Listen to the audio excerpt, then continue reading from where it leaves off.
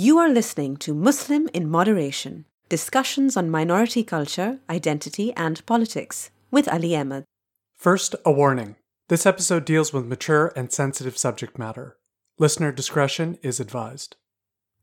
Former movie mogul Harvey Weinstein was sentenced to 23 years in prison for rape and sexual assault in what is being called a pivotal moment in the Me Too movement. The movement against sexual harassment and abuse spread virally on social media in the wake of widespread exposure of the allegations against Weinstein, but it has spread well past Hollywood and now is truly an international movement. As several prominent Muslim figures like Tariq Ramadan and Noman Ali Khan have faced allegations of misconduct, Muslim women have raised their voices against spiritual and sexual abuse and against the culture of silence. Episode 10 of the podcast, the final episode of Season 1, features Professor Zahra Ayubi, an assistant professor of religion at Dartmouth College and author of Gendered Morality, Classical Islamic Ethics of the Self, Family, and Society. The first thing Professor Ayubi and I talked about was the importance of not conflating spiritual abuse and sexual abuse.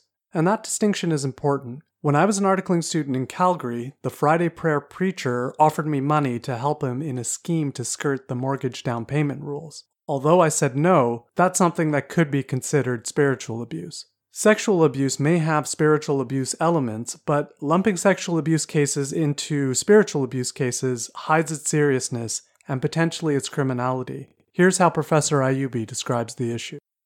I think the definitional question is a really important one. So spiritual abuse is generally, defined as a religious authority figure taking advantage of, usually it's a man, so usually his position of authority to demand unethical or illegal favors from someone. And it's often, but not always, framed as a religious duty to help with whatever favor that the figure's demanding. So whether it's some kind of collusion on a fraud or strong-arming someone to get them to do something that they wouldn't do otherwise, or perhaps blackmailing them for it. These are all the kinds of things that come under spiritual abuse. And I think that, sure, sexual abuse is one kind of spiritual abuse. But then lumping it in there, lumping it under the spiritual abuse category, both minimizes the extent to which it happens. So it's as if it's like one among many ways that people experience abuse. And then also it serves as sort of a euphemism to uphold the taboo of openly talking about the important issues of sexual harassment and sexual abuse. So, it's saying, oh, well, it's a spiritual abuse. And so, whatever that's supposed to mean. And oftentimes people aren't familiar with that term because it's not as popular as, say, sexual abuse is a term that people are familiar with in the news and the media and so on. But spiritual abuse seems to be confusing to a lot of people. Sexual abuse falls under that broader category of religious authority figures abusing their power, but we should not be afraid of or shy of using the actual term of what it is and not lump it under spiritual abuse so that it actually gets its due. The conversations are much more explicit and open. One of the most striking things about the Me Too movement was the sheer volume of women coming forward, and that those open and explicit conversations started to actually take place. And while some Muslims might still believe that abuse does not occur in their communities, that it's only the Catholic priests or a product of Western lifestyles, that's simply not the case. The recent Herma Project conference in Chicago was all about issues related to spiritual and sexual abuse in Muslim communities.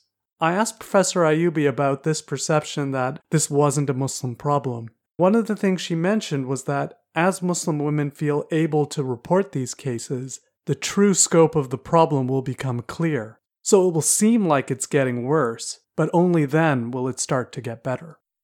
It's safe to say that this is, in fact, a Muslim problem. In many Muslim countries, 99% of women surveyed, and I don't know the efficacy or the sampling errors in the surveys, but there have been surveys that show 99% of women report having been sexually harassed in their lifetime. These numbers, they can vary and aren't without their problems, but they're really telling of how sexual abuse, sexual violence, and harassment are really Muslim problems as much as they are problems among other religious communities, religious groups worldwide.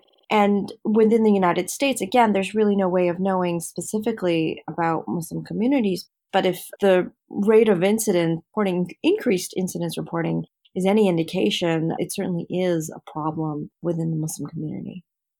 The Me Too movement has its origins all the way back to 2006 on MySpace, but it didn't go viral until 2017 when a number of prominent female celebrities began to use the Me Too hashtag.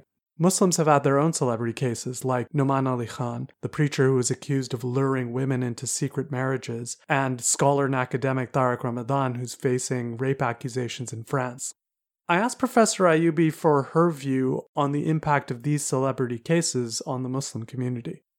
If social media posts are any indication of what community responses are like, since a lot of this is playing out on social media and YouTube and so on, then these celebrity cases have really ended up dividing the community, often along gendered lines, but not always. So the celebrity cases, first of all, they might ultimately serve to increase reporting because so much is at stake and on the line for survivors and victims that reporting is often out of the question.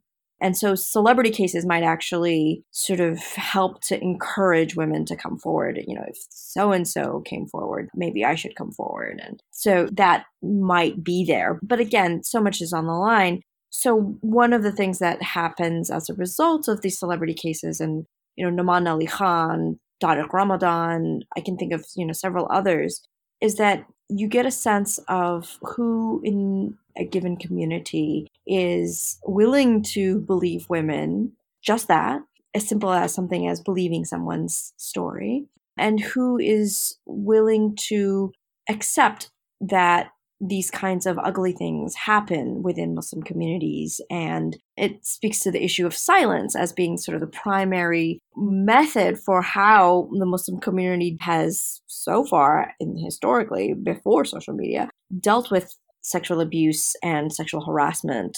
And so with the great attention on celebrity cases, lots of people become sensitive to the kinds of Islamophobic or anti-Muslim sentiment that these celebrity cases invite. So that actually serves as a very difficult barrier, even larger, almost insurmountable barrier for Muslim women to come forward with their abuse experiences, to out somebody who they have had this abusive relationship for potentially for years, because they fear that the community will, in addition to not believing them because they would rather believe the religious authority figure, in addition to that, or fear the kinds of Islamophobic discourses that it invites and the scrutiny, perhaps, especially in the United States, scrutiny and surveillance that might invite. So the celebrity cases, they sort of work both ways, I think. There's the stakes become even higher, but there might also be encouragement as far as coming forward to report.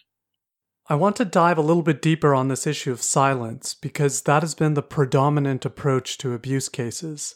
And there's a number of reasons for this, but as Professor Ayubi discusses, silence is the wrong approach in both the short and the long term, particularly in the social media age. Being able to show that you can root out bad actors and protect your congregation is better than pretending that you don't have any bad actors, because there are simply too many cases to keep pretending. Silence is basically inaction, and it's maintenance of the status quo. So it allows for abusers and predators either to continue abusing people where they are or in new communities where they move to in the future. So I've heard this happen in Texas where there was a sheikh or imam, I don't recall exactly, but maybe Irving, Texas, was implicated, and for years people didn't say anything, and this person then moved on to another community, and because of the silence, is still out there at large and is no different from any other sexual predator that might prey upon women and children. So silence is really problematic for that reason alone, not just for stamping out the abuser, but also to protect our own communities in the future. And silence happens because, as I think you may have mentioned earlier, sexual abuse is a difficult subject. Oftentimes it's taking the very private. Sexuality is something that's generally very private for Muslims in the United States in particular because of a whole host of reasons. I mean, there are people who argue that sexuality is in fact at least in the Islamic intellectual tradition, it's not a taboo subject, but certainly it is, even if it's not a taboo subject, it's still a very private thing. So the topic is a very difficult one. And it's a result of unfair power differentials, right? Unfair power dynamics between survivors, victims, and the powerful figures in a community whom everyone loves and everyone believes over the poor, exploited person, usually. So that's why silence happens. And silence happens also because Muslim communities are scared of feeding anti-Muslim sentiment and Islamophobes and feeding them more material to confirm that Islam is, allegedly sexist religion and it's sick and so on and so forth. But that's really the wrong approach, because reporting and discussing the issue actually stamps out abusers. And it's the best way, in addition to protecting our communities, protecting women, children, and also potentially other men from abuse. It's also the best way to show that Muslims are intolerant of abuse. Show everybody that Muslims are intolerant of abuse and are in fact protective of the most vulnerable members of our community. So speaking out, while it may transitionally sort of invite negativity, in the long run, stamping out abuse actually shows greater support of women rather than less support. One of the proposals on how Muslims can help address issues of spiritual and sexual abuse is the increased involvement of women in mosque governance. And it's been seen in the corporate world how increasing the involvement of women in senior leadership roles has gone a long way to reducing harassment. Women in senior positions increases reporting, and once you have reporting, you can start to tackle the issue. Yet there is this pervasive thinking that including women in mosque governance might lead to more abuse. Professor Ayubi explains why this type of thinking reflects a serious misconception. More women in leadership will actually decrease the opportunities for spiritual abuse and sexual harassment at the hands of male religious authority figures. Because to put more women in roles of leadership is actually to decrease the male-dominated nature of religious spaces and religious authority. So Muslim spaces have been and continue to be male-dominated to the point that they are considered to be the dominion of men, right? Like as if they are male spaces that women sort of are welcome to come through, but not really. But it actually belongs to men, right? It's the normativity of Muslim spaces being male that contributes to abuse, because it's as if women come through are on men's turf and men then have the opportunity to behave as they will, sort of being unchecked, because women are actually guests in religious space that men are monopolizing over. So when women are actually more present and are in roles of leadership, actually that reduces the hold of men only on religious spaces to the point that there is less opportunity for inappropriate activity to take place behind closed doors and things like that. Imagine someone is abusing someone and also in a way blackmailing or requiring their silence due to using religious language, right, or religious justifications. That kind of religious pressure that one might exert upon a victim, it doesn't hold that potency if usually it's a male religious authority figure, if that person isn't the only religious authority figure in a given community, but also isn't able to use the kinds of male power dynamic language that might happen over a woman or even children in that matter, because religious authority, in fact, may look more gender balanced, right? The paradigm of religious authority changes that way if you have more women in authoritative roles.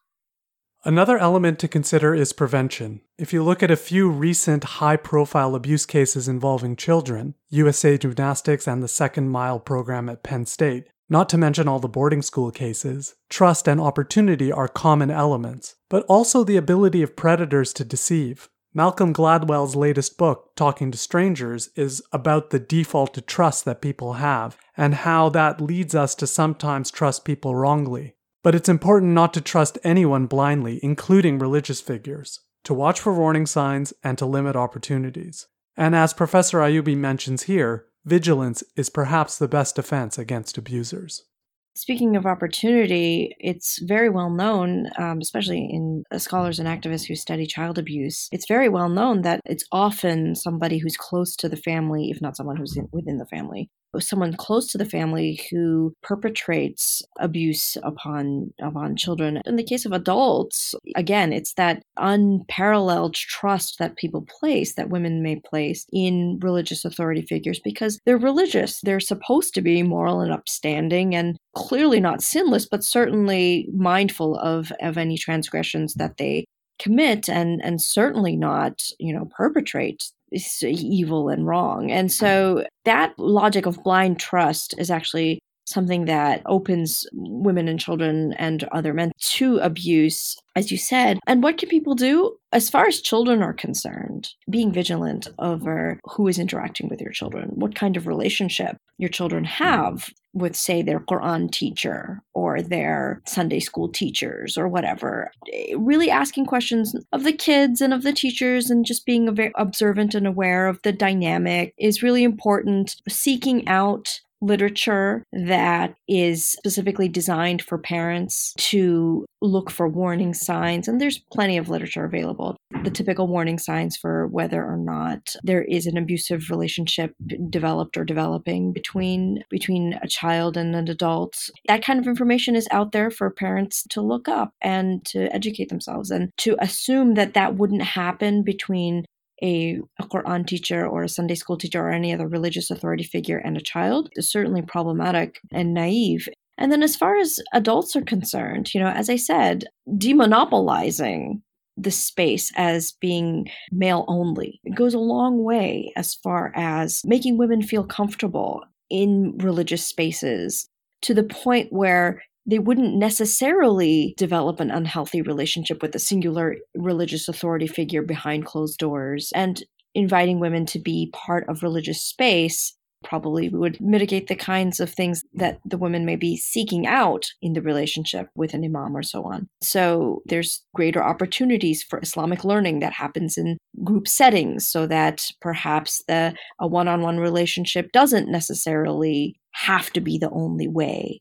And that's not to say that there aren't great religious authority figures who you can't have one-on-one relationships with. Sure, there are. But to democratize in a way, or to widen both religious knowledge and religious spaces, I think, is something that would help with empowering women as far as Islamic knowledge and practices and behaviors, that to sort of decrease the reliance on potentially abusive sheikhs and so on. Thank you to Professor Ayubi, and thanks to all of you for your support. I learned a lot in this first season, and I'm grateful for the opportunity to share it with you. A small request. If you have a friend that would enjoy Muslim in Moderation, please share a podcast link with them. Word of mouth is critical for a niche podcast like this one. Even if you're not stuck in self-quarantine, please visit musliminmoderation.com for previous episodes or to leave feedback. Stay safe out there, everyone. Thank you for listening to Muslim in Moderation. If you enjoyed the podcast, please subscribe and give it a rating. A new episode will be out monthly. For guest profiles, episodes, and show notes, visit www.musliminmoderation.com.